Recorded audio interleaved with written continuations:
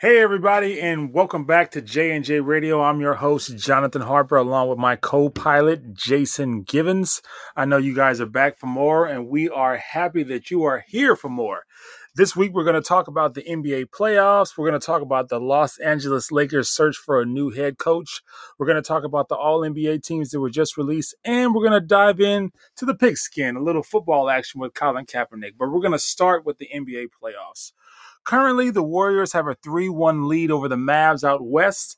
And if you shift to the east, Boston is up 3-2 over Miami, even though Miami is currently the 1 seed in the east. So I'll let you pick it up wherever you want to pick it up, Jay, in the west or the east. But let's pick it up in the NBA playoffs. What you got, brother? So what's fresh in my mind is this game I just watched with Boston Celtics and the Miami Heat. It was like watching two games. One slow, competitive, grinded out playoff game, which you want to see, maybe with a little bit more scoring in the first half. In the second half, it was the same thing we see in this series, is one team gets super hot and they blow the other team out. Exactly. There's been a lot of talk about the Heat and Boston being evenly matched. I don't even think that's true. All right, with the addition of the quarter that the Heat won, the first quarter of this game, the Heat have won 3 out of the 20 quarters that they've played. Right. That's not enough, right? That essentially tells us that they're getting dominated, right? They've won 3, they tied 1, and the rest of them they've lost. It hasn't been close in the grand scheme of the series. And I think that Boston is in the driver's seat. And tonight was just another example of Boston having multiple ways to score. When Tatum's struggling, they can go to Brown, they can go to the bench, and Derek White can come in. Big Al can come in and score points for you. And Boston, in Miami, they don't have other options. Their best option is Jimmy, and he's banged up. Best. Yeah, he's hurt for sure, but historically inconsistent anyway. And to your point, they're also missing Tyler Hero, which is a lot of points off the bench. He was NBA Sixth Man of the Year. He could probably be starting on a lot of NBA teams currently. But like you said, if you take him out of that lineup, Boston, Boston is like, cool. We want him in street clothes. We want him over there looking like he's on South Beach, because that's 20 points that we know is never going to check into this game. And like you said, if you look at their rosters top to bottom, I think Boston has way more talent. Boston they weren't starting 2 undrafted, pros on their team, even though they're the 1 seed for Miami. I think anybody, can look at these 2 rosters and see that Boston has a better roster from top to bottom. And a lot of people get enamored with the fact that Miami is the 1 seed. They're only the 1 seed because of circumstance. Boston chose to sit some of the games to end the regular season, and they chose to rest versus trying to get home court advantage. And I think we're seeing that if you have faith in your team, your guys can win on the road. And I think the only, I guess you would say, decisive advantage would be possibly coaching, and that's just based on experience, because Eric Spoelstra obviously has been to, I can think of 4 finals, 3 with LeBron, head coach, and another one on the staff. Exactly. Yeah. So he's been to a bunch of NBA finals. He's been in the trenches for over a decade. Obviously, Ime Udoka is his first year as a head coach, but he's been under Pop. He's seen how Pop runs his show. He's an excellent coach, but I think that's the one thing, if you can point to, that Miami might have an advantage. But when it comes to roster pound for pound, I don't think anybody would take Miami's roster pound for pound over Boston's when you really look at it. Yeah, they have that and weather. That's about it. Right. Weather for sure. But speaking of weather, as long as Stephen A. Smith doesn't wear some of those Miami Vice suits, we will be all right. And he said at the end of the broadcast tonight, he says he's not coming back to Miami, and he's sad about it. And I totally understand that. But I guess the question is, will Boston do you think Boston's going to close out the series in 6 or 7? You know what? I'm pretty confident they're going to close it out, but I'm always keeping that. What if the 45-point a game Jimmy Butler shows up? True. It's always a possibility. You just never know if that's what you're going to get. Right. And I think Boston is going to try to close it out in Game 6, because nobody wants to go to Game 7. And you definitely don't want to go to a Game 7 on the road. And they don't want to I think in the back of their minds, or maybe in the forefront, they have to think to themselves, we got a reprieve when Dallas won that game. And they do not want to give additional rest to Golden State, who is a little bit of an older team, right? Absolutely. And they want to make sure that they close out as soon as possible because they don't want Steph Curry and Klay Thompson and Draymond Green to be rested and well scouted for them. And people don't really talk about this, but I think Boston has a lot of pressure on them. They've been deep in the Eastern Conference playoffs for the last couple of years with this group, with Tatum and Brown. But it's time for them to start to look, okay, like, are we going to get over the hump, or are we going to have to make some changes? Because their core has been around this spot, but they can't seem to get over the hump and get, to the NBA finals. And I think this is their year with Tatum, who's playing out of his mind. If he can just control his turnovers, I think they'll be all right.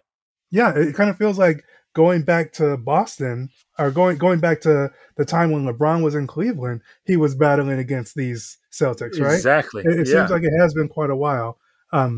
Speaking of schedules, the team that's ahead of schedule is the Dallas Mavericks. They actually seem like they surprised the world, and they're ahead of schedule. Everyone kind of assumed that because they were ahead of schedule, they were kind of going to be happy to be in the conference finals, and that they would be okay getting swept. That turned out not to be the case. Yeah, nobody wants to get swept, because when you just get beat 4-0, it almost looks like you're outclassed and you shouldn't have been there. So it's one thing to get beat 4-1, but 4-0 that's just a terrible place to be. You don't want the crew on TNT to bring out the Swiffers and the brooms. You don't want to be a meme getting swept out of the playoffs clean into Cancun. So I'm glad, like you said, Luka and the Lukettes played really well last night and maintained just a sense of competitiveness. And even in the pregame, they showed Coach Jason Kidd was like, "We're not losing this game," and that's how you have to think about it. Mind you, nobody has ever come back from 3-0, but a few teams have at least pushed it to 7 and made it competitive. Yeah, and once you get there, right? Like the Mavs don't need time. They don't need to win 4 in a row, right? They just need to win the next game. Right. And they proved that the other night that they're capable of winning a game. I mean, when you got a superstar like they have and a supporting cast that's capable of getting hot, anything can happen. They said to themselves, and I respect Jason Kidd, the way he looked at his team and asked them if they were going to lose the game. They had confidence, and he had confidence in them. A lot has been made about them by themselves, saying that they came out and played better defense. The Warriors shot, what is almost 50% in the game, but the Mavs. And that was just Go ahead. Oh, the Mavs were on fire. I mean, they made 20 threes, 20 for 43 from 3, which is outstanding. 43 threes, I think, is a couple of threes away from our record amount of threes to be shooting. I think the record is around 45. And like Kenny Smith always says, when the house is on fire, get the women and kids out. Nothing could stop that onslaught. Not even a hole in the roof last night. It was raining threes, literally. And it was funny to see Mark Cuban's face, because he was looking like, "Yo, this can't be happening." He was embarrassed. Now. Yeah, he was absolutely embarrassed. The whole world is watching my building, and I got a leaky roof. Right, exactly. But he was looking absolutely fine when that buzzer sounded at the end of the game. Exactly, but somebody's getting fired, docked, or chewed out today because they had a massive hole in there, and it was multiple holes. It was like, "Yo, this place is leaking all over the place." Yeah, it's an interesting concept, right? For some of us that are in other places than other parts of the country, in California, we're like, "What is raining? It's May. It's almost June. Exactly. What kind of rainstorm happens in May?" Exactly.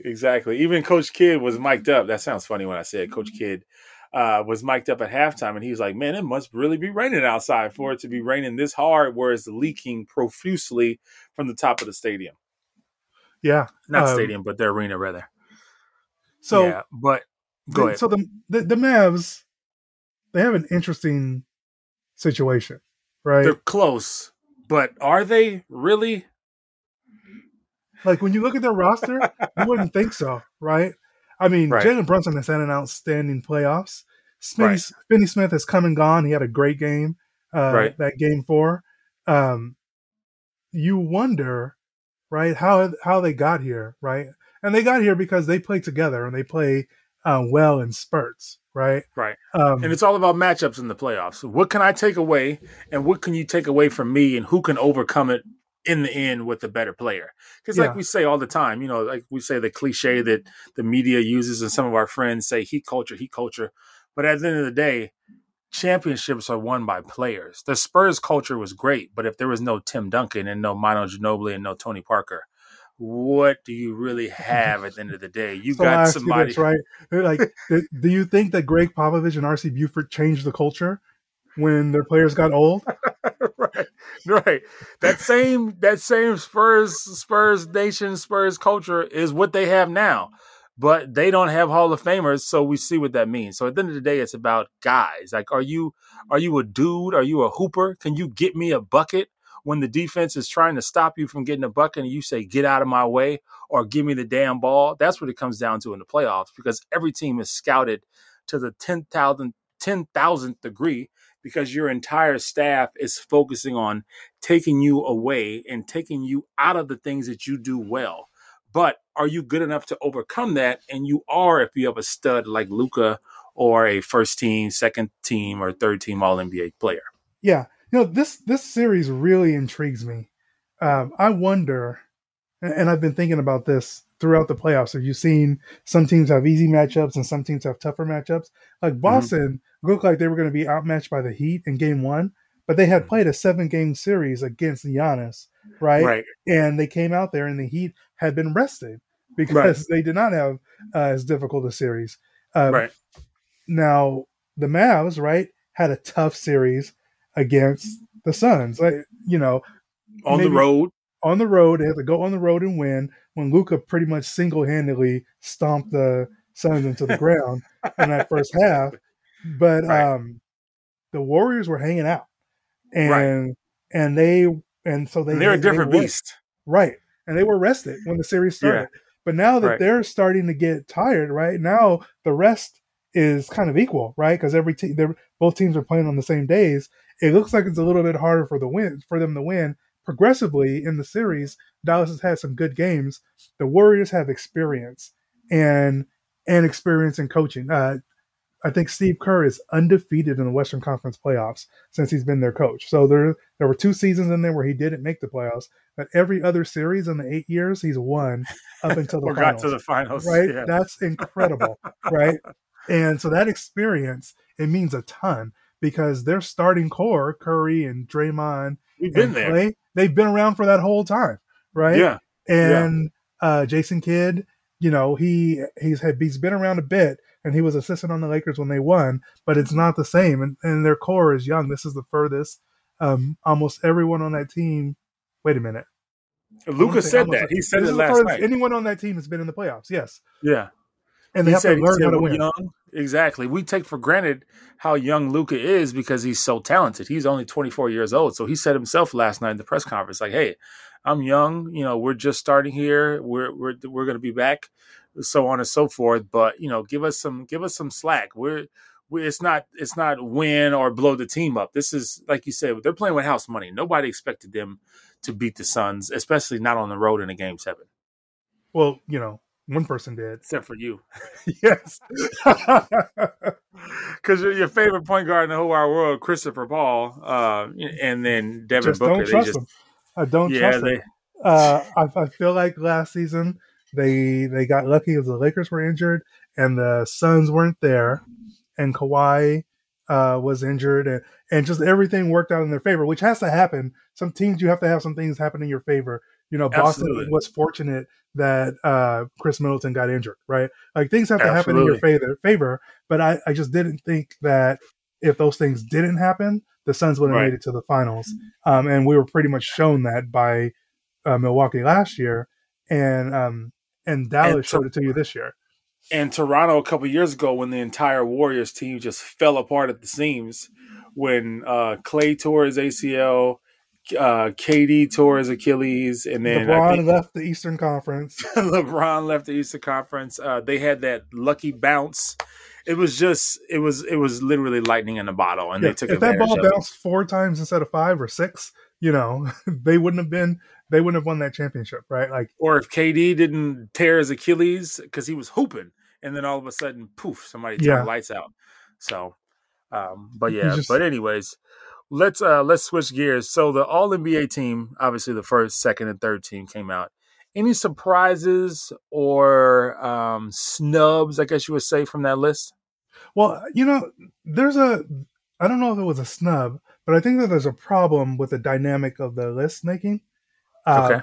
They changed the All Star list, and I think they kind of did this to favor play like we had the issue where Greg Popovich changed Tim Duncan's official position to power forward so that he could start in the All Star game along with Shaq, right? Because if they were both listed as center, then you couldn't vote for both of them, and so one would not get to start in the All Star game, right? So they were smart. Right. They made Tim Duncan a power forward. He's clearly a center, right? Right. Over time, the NBA said, "Why don't we just have guards and bigs?" Right? Right. So you're a forward or a big, and you can be an all-star starter, right? Right. They did not change that for All NBA. All NBA is still guard, forward, center, and so you have this dynamic where Jokic and Embiid were probably the. Before you dive into it, let's tell the listeners exactly who was what. So, okay, so the first team All NBA is Giannis Antetokounmpo, Luka Doncic, Nikola Jokic, Devin Booker, and Jason Tatum. The second team was Joel Embiid, Ja Morant, Kevin Durant, Steph Curry, DeMar DeRozan, and the third team was Karl Anthony Towns, LeBron James, Chris Paul, Trae Young, and Pascal Siakam. So go ahead, Jay. Yeah. So first of all, congratulations to Jason Tatum and Devin Booker making the first team for the first time. Right. Devin Booker is probably the best player on the best team. Right. And so it makes sense. Yeah, and Jason Tatum had an incredible season for Boston. And exactly. And this is a regular season award. Yeah. Yes. So people lose their mind every day, but it's like, same thing with the MVP. This is a regular season award. You got to compartmentalize it. So, what this is really saying, like when you look at this, you wonder, like, was Joel Embiid one of the best 5 players in the NBA? Well, obviously, right? Right. But Joker was too, and they both play the same position. So Embiid winds up on second team. But if it was all-star voting, they would both be starters. And so that's what's kind of kitschy, right? It's kind of weird about that dynamic. Who would get the boot off the first team then for Embiid? So this is another dynamic, right? So if it was guard, forward, or guard, big, then somebody has to go, right? And if you just look at the voting, it would be Jason Tatum. Right. And another weird dynamic of the award is that the voters can vote you in the position that they wish if you play 2 positions. So if you're a combo guard forward like Jason Tatum, sometimes you're a small forward, sometimes you're a shooting guard. It's up to the voters to pick you at a particular position. This happened with Luka last year, where people voted for Luka at point guard and forward. He still made the first team, but Jason Tatum, he ended up having his vote split between forward and guard and fell out of the running entirely. He wasn't an All-NBA player at all, even though he had more votes than some of the people that made the third team. But by his votes not being assigned all to the same position, it caused him to drop out of the standings of the top 15. And that costed him money. Money, exactly, because the players had allowed for this provision for max players, right? That you have to either be an MVP candidate, Defensive Player of the Year, or first or third, All NBA player, all defensive, and that had escalators for potential for your contracts. We talked about this when it happened. I don't know why the NBA players would put their finances in the hands of the media. Writers, exactly. Yeah, it's just it's a crazy dynamic. But that's what ended up happening to Jason Tatum last year. So great that he made the team now. Too late though; he already signed that contract. So we'll see what happens to his contract and see if Boston, works it out with him. But some of those weird dynamics make the teams a little strange.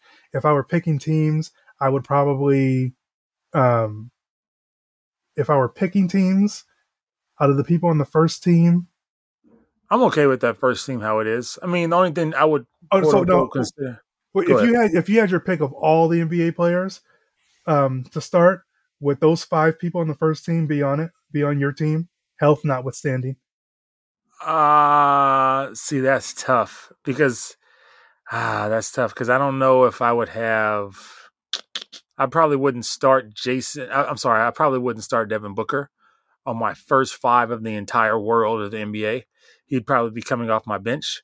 Not to say he's not a hooper. I don't know. Would Devin Booker play on your team if you only had 12 players and you could pick the entire NBA? Currently, yes. I think he would. Devin Booker would play on your team. So you're saying you're going to have 3 2 guards, right? Or combo guards or whatever. I'm just talking about players in general. If I could pick 12 players. So you're going to have Devin Booker in your top 12 players. Yeah, because, for instance, if I was kicking off 3 players out of this list, I know that Pascal Siakam had a great year. He's off that list. And then Karl-Anthony Towns, he's out.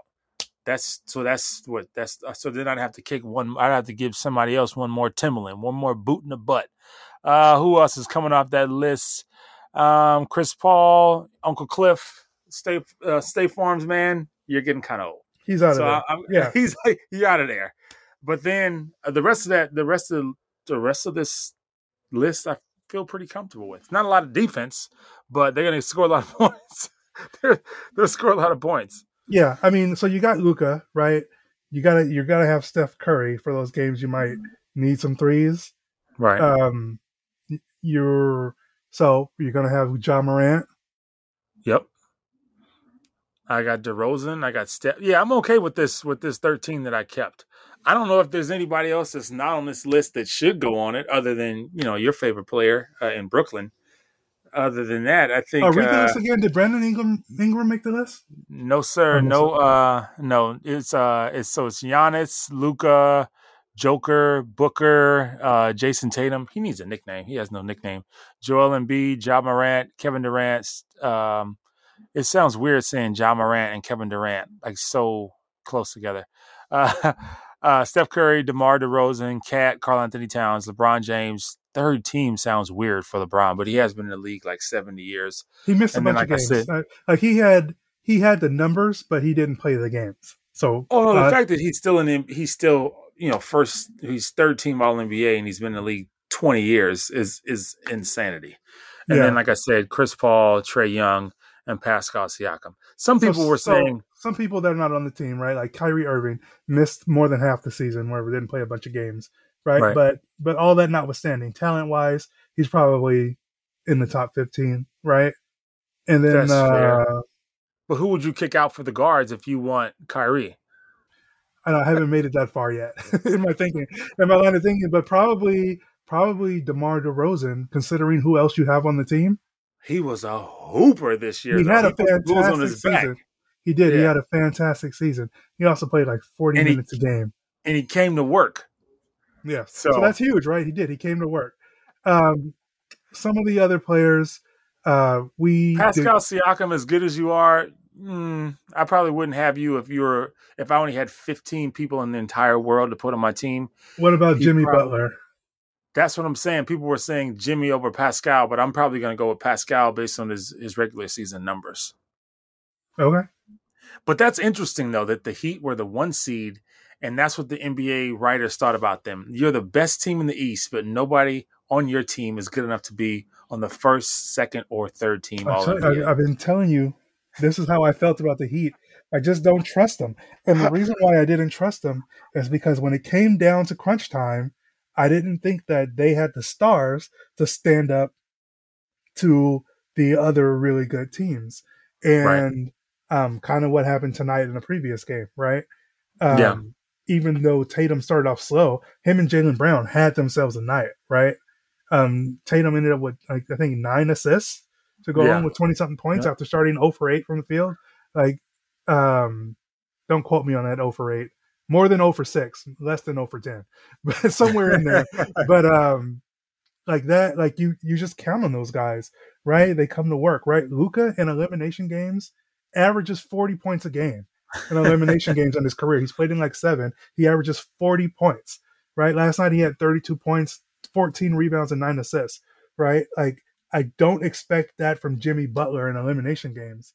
I do expect that some random games Jimmy Butler's going to have 14 rebounds and 40 points. Who knows, right? It might happen. It's not outside of his ability. 13 points. He might have 13 points. He's had 6 points and 8 points just in this series, right?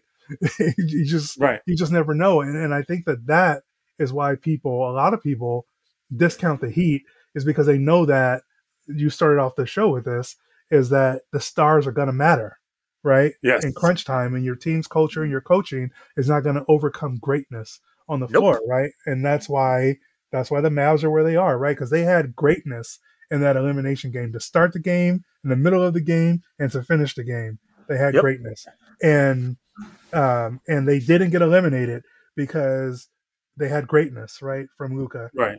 He did everything they needed. And I learned that as a coach myself. I went into a season. I was the head coach for a varsity team for the first year. I was like, man, Jay, I told you, I was like, we're going to shock the world. We're going to win CIF. We're going to win league. People, they're not going to know what hit them. Man, we got into that first game and got our heads kicked in. I was like, what is happening? You knew what to do, right? But with the capability of your team makes a big difference sometimes, right? Exactly. You could have an amazing culture. You could have kids come to practice on time, do everything right, do everything hard, practice hard, be all in. But if they just don't have the talent, they're just not going to – there's a cap on your greatness. And that's what I feel like that's what Miami is seeing now. As good as Spoelstra is, he comes from the film room. He has a strong foundation. He knows exactly what's needed to win a championship. But if you look at his roster from top to bottom, they just don't have what it takes to get over the hump. Yeah, I mean, if I told you nobody on the Heat had 20 points tonight, would you be surprised? Nope. Or what about last game? Victor Oladipo, that sweet singing R&B singer he is, had more points than the entire starting lineup for the Heat. Yeah, right? Like that's a shame, and it's not surprising, though. If I told you that two players on the Heat combined for 70, right? Like Bam and Jimmy Butler combined for 70 in the game, you wouldn't be surprised by that either. Like they're so up and down, it's just hard to count on them when it matters most. Right. But we'll transition from the entire NBA and let's focus on your team, the Lake Show. So currently the Lakers are without a head coach. Shocking, not shocked at all. They've been running through coaches over the last couple of years. So ever since Phil Jackson walked out the door, they haven't really found anything that stuck. And that's kind of the Lakers' MO. They're like, we're going to try it, and if it doesn't work, you're out of here. So right now, we don't really know who their finalists are because we're not in the front office with the Lakers. But according to reports, there's Doc Rivers, Kenny Atkinson, Darvin Ham, Terry Stotts are among some of the finalists. So from that list and some of the other lists that you might have seen doing your own big-time Laker research, Statman, who do you think is the front runner to take the Lakers job? And what do you think about this list in front of us? So you can throw out Doc Rivers, right? Because one, Morey said he's not getting fired. Two, he's under contract. And three, the Lakers already fired their coach and they don't have any assets to trade for him. So they have no way of getting Doc Rivers, right? Unless you're talking about trading one of their, Westbrook for Doc Rivers or AD for Doc Rivers. It's just not going to happen, right? Yeah. If he was not under contract, I think he might be the best fit for this particular team, though. To have a regular season that's strong and fail in the playoffs. This is what Doc Rivers does, right? Like, this is a history of his career. It's not disrespectful when I can point to the history of it, right? Whether it was in Orlando. Like, he has had great players, right? I don't think any coach has had more coaching jobs with more Hall of Famers and fewer championships than Doc Rivers, right? From Orlando to Boston to LA to Philadelphia, right? Like, he has the talent at every stop. But the Clippers fell apart. Every year. They gave him 2 sets of talent, right? He had 3 All-Stars with Chris Paul, Blake Griffin, DeAndre Jordan, and they fell short every year. And then they gave him Paul George and Kawhi Leonard, and those guys apparently couldn't even stand him for one season and got rid of him. Right? I wouldn't go that far. But okay, so the first set of the Clippers, right? When Chris Paul George said the coaching staff didn't use me correctly, right? And Doc had to come in and clap back and say, well, you like Ty Lue and he was on my staff, right? Like, Yeah, but you also got to consider the source when it comes to players being upset. Everybody's going to have, their thing that they feel like they're upset about, or they feel like they weren't used correctly when you That's lose. fair, especially Paul George, who seems to just shrink in the playoffs. Exactly, like PG-13, because he didn't really play well when he was supposed to, and he talked about his mental struggles and all that in the bubble. So I don't know if I would necessarily consider him as like the the source that kind of decides on whether or not Doc Rivers is a good coach. But Chris Paul got hurt. Oh no, Blake sorry. Griffin got I'm hurt. sorry. The teams would fall apart. And then they had remember that I'm not going to argue that he's not a good coach. He is a right. good coach, but the Lakers don't want to be good, right, and make the playoffs, right? They want to win a championship, and Doc Rivers, his record is not that he's going to get the most out of a team and win the championship. But see, with this roster, I think he would be a great fit because this is an old roster. Old people only respect other old people. So it'd be tough to bring in a first-year head coach or a first-time head coach to this roster because you're stuck with this roster. You got LeBron, you got AD, you got Russ. You don't have a lot of wiggle room. So you kind of got what you got. I think there's some instances where it makes sense for a first-time NBA head coach, Darvin Ham, because Darvin Ham has been around. He has a title as an assistant, right? Recently, and he was a player, right? The Terry Stotts thoughts. I don't mind him being experienced and getting another chance. I wouldn't mind. I thought it was a good idea to ask Juwan Howard if he was willing to interview. I know he refused, and it's kind of hard. Like, he has the opportunity to coach both of his sons at his alma mater. So he had to refuse. But he was a teammate of Rob Pelinka and a teammate of LeBron James, right? Right. So there would have been good synergy there, I think, for that Juwan Howard. So being interested in him, I thought was a great option, and he just situation and timing wasn't right for him. So I think Darvin Ham, he would work. People talk about this Lakers job as being a bad job, or the Lakers are in disarray. Oh, they won a championship 3 seasons ago, right? Or 2 seasons removed from winning a championship.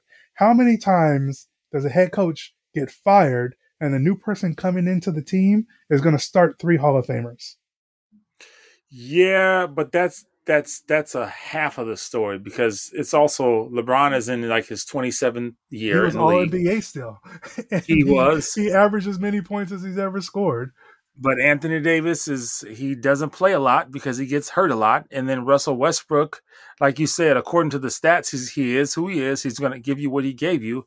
But is that good enough to get you to where you're going? So it's almost like you're going to take this job as a stopgap. You're taking this job to get all the money on your contract. You're going to get fired, and then you move on to a more stable situation. I don't agree. So I think that this Laker team, while they missed the playoffs, they didn't miss the playoffs because they weren't good enough.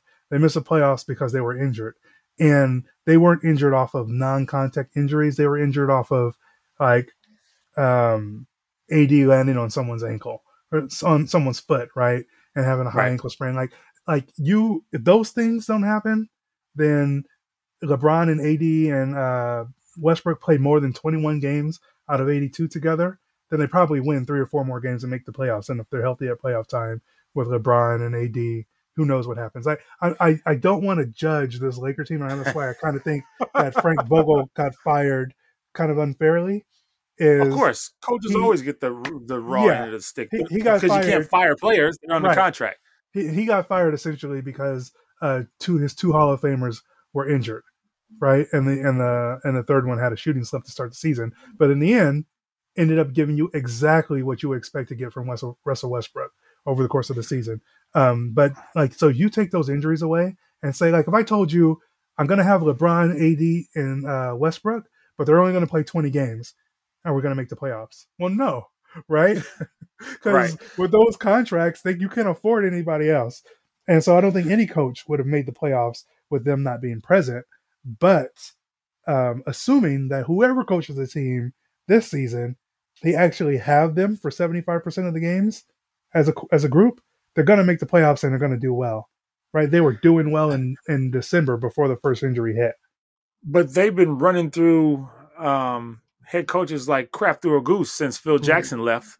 So, but LeBron James runs through coaches, right? Like he tried to get Spoelstra fired, if you believe the reports, right? Right, and it's what happens. Riley was like, "Hey, this is not Cleveland, buddy." Yeah, and the running through coaches thing since Phil Jackson left is an interesting dynamic. When they actually did get rid of Mike Brown, the Mike D'Antoni thing was a catastrophe, right? Hiring him, but just before that, right?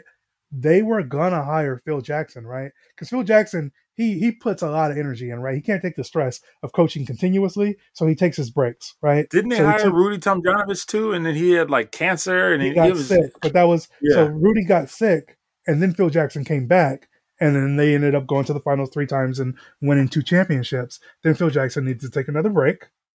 He takes his break, and then he's going to come back. And if you remember, they had offered him the job.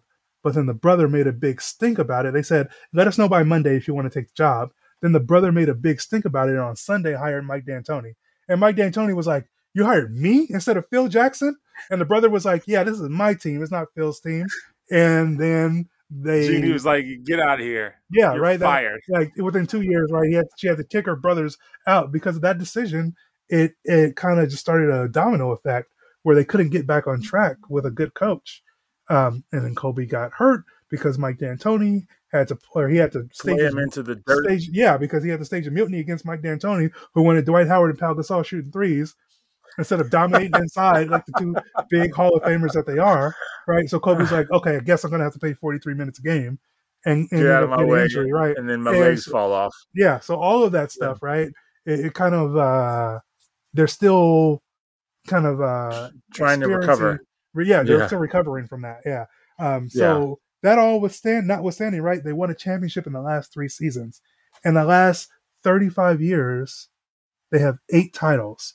The next closest team to them has 5. And out of those 8 titles, they also have additional trips to the finals that they didn't win the title, right? Like the Celtics and the Lakers are tied for the most championships ever, but 13 of the Celtics championships came between the 60 and 75. Yeah, they have won in the last 25 years, right? Yeah. The Lakers are a great franchise, and as much as they've suffered, right, the one championship in the last 3 years puts them ahead of the majority of the league, right? Who else in the league has more than one is the Warriors, right? And the Warriors got more than one because they added Kevin Durant to a great team.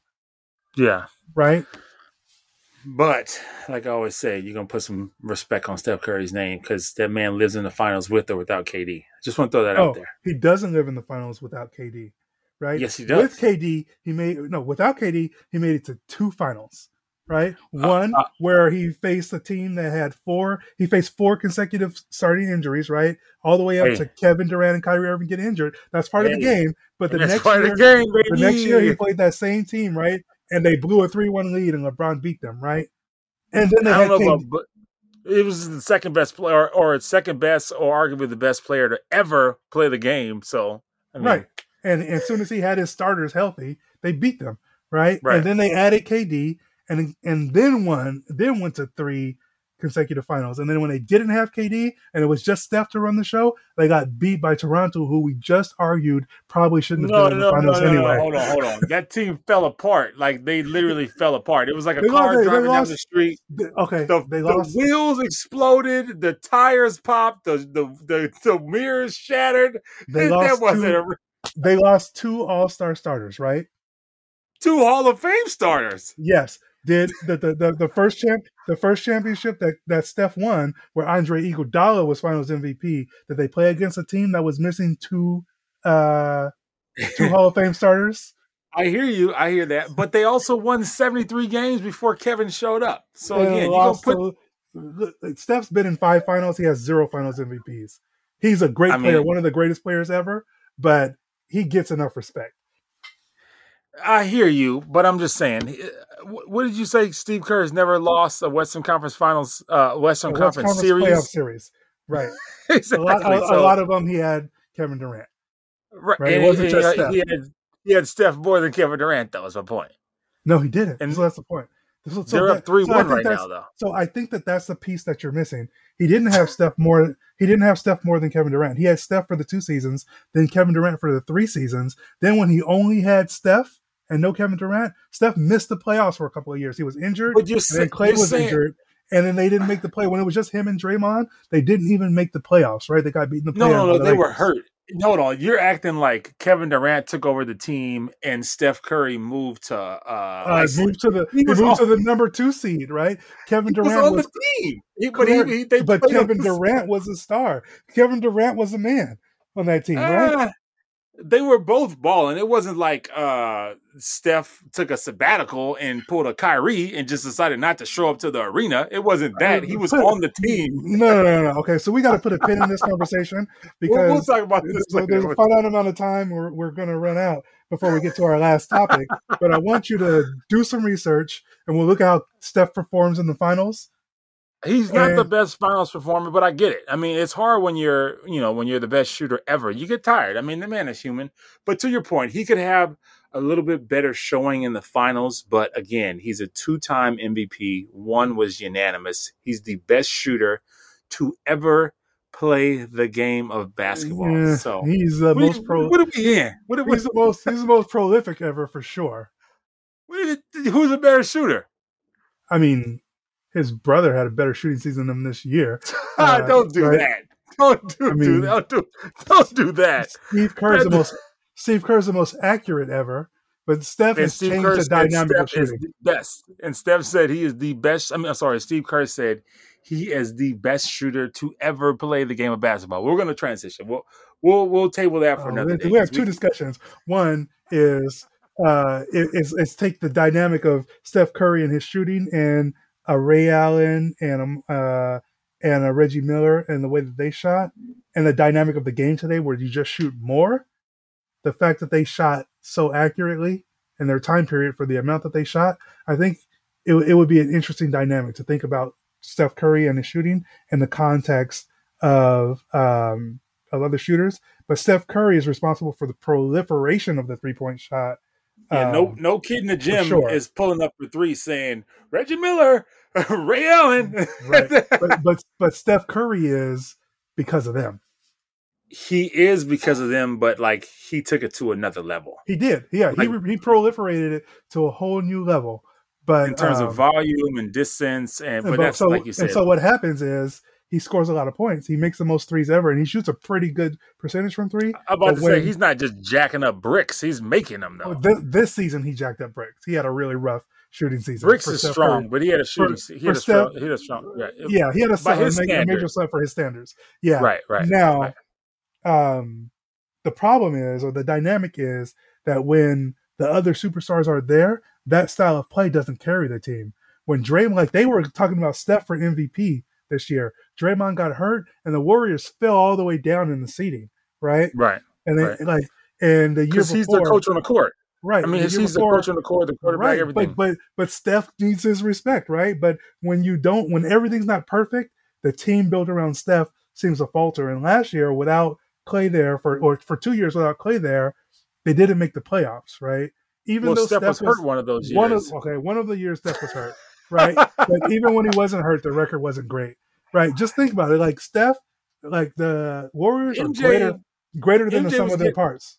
True, but MJ was getting kicked out of the playoffs before Orlando Woolridge and Scottie Pippen showed up. So he was making it to the playoffs and scoring 63 in a game and averaging 37, 8 and 8 in the regular season.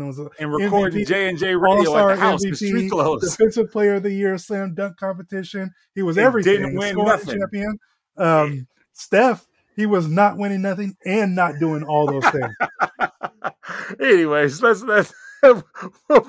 we'll fast forward from basketball to football. One of your favorite players, Colin Kaepernick, is in the news. I know you said this is not news, but Colin Kaepernick is in the news because the Las Vegas Raiders announced that they had him in for a workout this afternoon at their facility. Now, currently, Colin Kaepernick is 34 years old, and this is his first NFL workout for a NFL franchise at their facility in half a decade, 5 years. Now, just to give you some background, Mark Davis is the owner of the Raiders. He's gave his blessing. He's always been on board with signing Kaepernick. And also, now they've had 3 coaches since he's basically said, you got my blessing. But those 3 coaches, from one reason or another, did not bring in Kaepernick. Now, mind you, again, he has not played in an NFL game since 2016. Josh McDaniels is currently the head coach of the Las Vegas Raiders. Now, this is his second time as a head coach. He was a head coach for the Denver Broncos, but this is his second crack at it in the NFL as a head coach. And again, just for some background on the Raiders, a lot of people don't realize that they're kind of leaders of the industry in diversity. The Raiders hired the first black head coach in Art Shell. They had their first Latino to win a Super Bowl. They also hired their first female CEO. So the Raiders aren't new to this. But what are your thoughts on the fact that Colin Kaepernick had a workout with the Raiders to possibly come in and be a backup? So he has a workout scheduled. It hasn't occurred yet. I believe it happened this afternoon, but I'm not sure. Okay, it might have happened. Yeah, after we read the story. So I would like this story more if I didn't know about it. Which sounds crazy, right? Okay. But I feel like the notion. So the owner started talking about it a few weeks ago, right? He mentioned it in the news.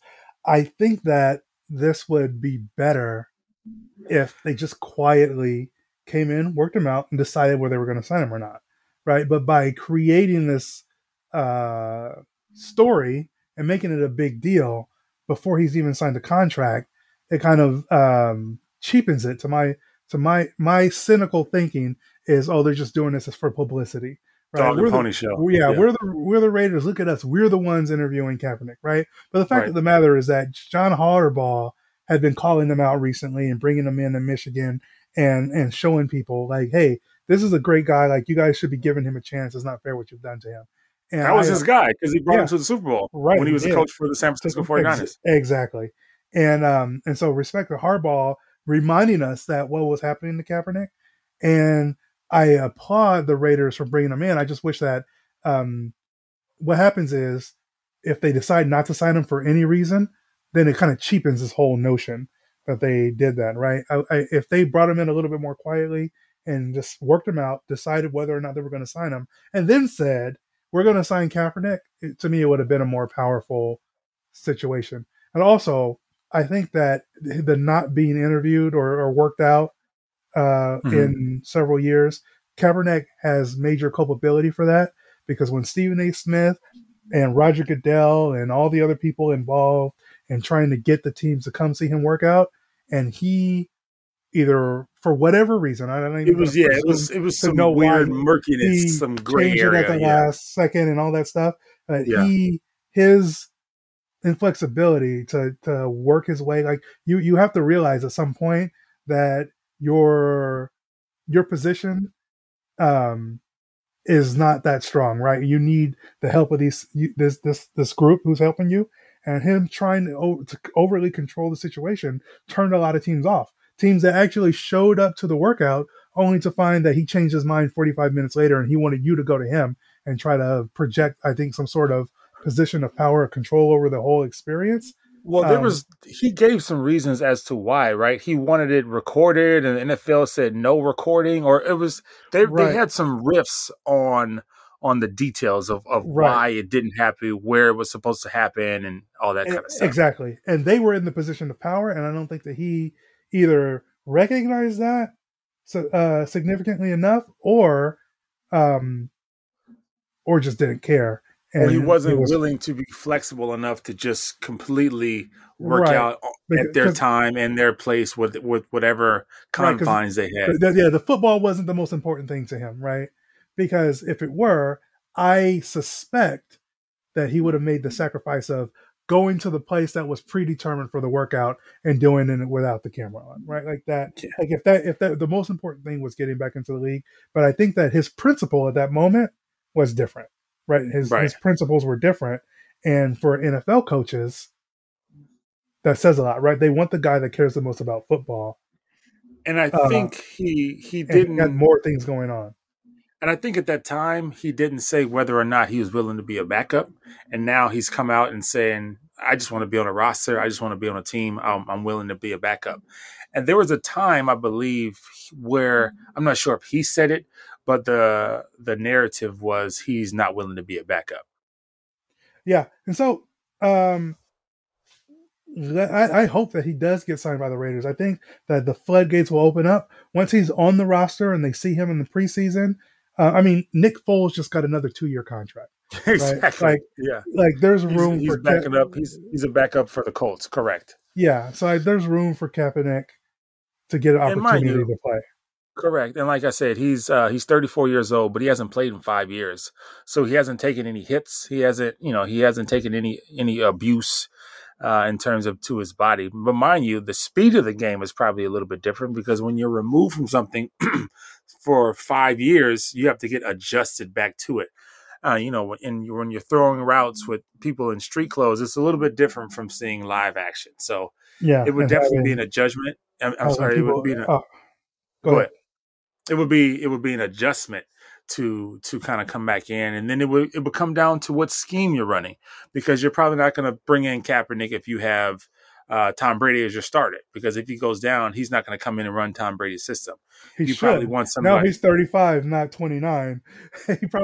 Hopefully, he's not going to get out there and try to run around like he did before, right? I can't see Kaepernick out there as a statue just trying to pick people apart, because his gift was his mobility and his ability to make you defend so many blades of grass, right? You have to account for him scrambling, you have to account for the RPO, run pass option, or going deep because he had a cannon. So I think, like you said, if he became this statuesque quarterback, that would take away from what made him great when he was at his peak. So that would be really interesting to see if he's going to try to be the same Kaepernick before he was done, or he's going to try to be some mechanical, statuesque quarterback, just in the pocket trying to pick people apart. So I think a lot of that would affect where he would go and if he would even play. Question for you. Mm-hmm. Who gets on a new roster first, Kaepernick or Baker Mayfield? Baker Mayfield. Because I think the Browns have softened their stance by saying we're going to eat some of Baker Mayfield's costs, because I think his sticker price is like $15 million because he's in the last year of his contract and he was the first overall pick. So I think the Browns are going to soften their stance on how much they're willing to pay, because at first they were like, no, you got to take his whole contract. And everybody's like, good luck with that. And that's why he's stuck in Cleveland. And we don't know what they're going to do with the suspension with Deshaun Watson. So Baker Mayfield might, oddly enough, be the day one starter for Cleveland. So they might have to kiss and make up and do another commercial. So not counting Cleveland, right? So not counting Cleveland, assuming that he was going to get traded. Okay. He might end up in Carolina. I don't think he's going to end up in Seattle, because they decided to just basically lose and tank and get one of the kids next year coming out. Next year, they're going to have a much better draft class, or is it anticipated to be a better draft class for quarterbacks? Correct. What about, we're just going to do a couple more here. What about Jimmy Garoppolo? Will he be on a new team before Colin Kaepernick? Mind you, Kaepernick just worked out today, or is working out this week, with only one team, Oakland. So it's only up to Oakland. Will Oakland sign Kaepernick before somebody trades Jimmy Garoppolo? Jimmy G? So I think Jimmy Garoppolo will also be on a roster before Colin Kaepernick, because Jimmy G has gone to the conference finals, I believe, twice. He's gone to the Super Bowl once. And he's also, I think he's in the last year of his contract with San Francisco. And if you listen to reports, they're kind of on the fence on whether or not they want to give the team over to the young kid or keep it with Jimmy G. But his decision to have surgery in the offseason on his throwing shoulder kind of made it really weird. So it almost made him untradeable at the time, because he also has an injury history. So when he does come back, teams are going to want to see him throw and move around and see if he's still got zip on his pass before you just trade for him. Because I don't think San Francisco is just going to give him away for some Skittles. I agree that that's going to happen, and it's a shame, because when Jimmy G plays, his team wins. Yeah, that's pretty much all that happens. But he has been injured. And we don't know how good Trey Lance is, because we haven't really seen him play meaningful snaps in the NFL. You know why you haven't seen him play meaningful snaps in the NFL? Why? Because he's not as good as Jimmy G. I mean, some people would agree, and then some people would say, we'll see. We see how the Jordan Love pick turned out in Green Bay. So as long as it doesn't turn out like that, I think San Francisco will be happy. Yeah. Because they moved up. So that's interesting. They did Jimmy G a big disservice, right? By saying so vehemently that they needed to trade him for Trey Lance. The other teams are like, okay, well, we know you want to trade him bad, so we're not going to give up a ton because we know he's on the market. Right. So they're kind of stuck in a rock and a hard place. And then he played well right up to playing against a great defense and losing to Aaron. Like I'm not going to fault any of the quarterbacks that got beat by Aaron Donald and the rest of that defense this season, because some of the names on that list are like Tom Brady, right? You're going to say Jimmy G's not good because he didn't beat the Rams in the. And then cool Joe Burrow, like that Rams defense. I mean, it's hard to survey the field and complete passes when you have Aaron Donald coming at you to try and rip your head off. One of the 5 best defensive linemen in the history of the NFL. So right, it's what do you do? You put all your attention on stopping Aaron Donald, and now you got players Von Miller coming off the edge. You had Von Miller running at you. So exactly. So I'm not going to judge. I feel like Jimmy Garoppolo, I'm not going to judge him. Like you said, he made it to the Super Bowl, and this season he made it to the conference title game. And he was a quarter away from beating Mahomes. People forget they were right in the driver's seat, and I think he overthrew. I can't remember the wide receiver, but he was right there. They just couldn't close the deal. I mean, who has more playoff wins in the last 5 years, Garoppolo or your buddy? Who? Aaron Rodgers? Yeah. Oh, Jimmy Garoppolo has like 5 times as many playoff wins. How crazy is that, right?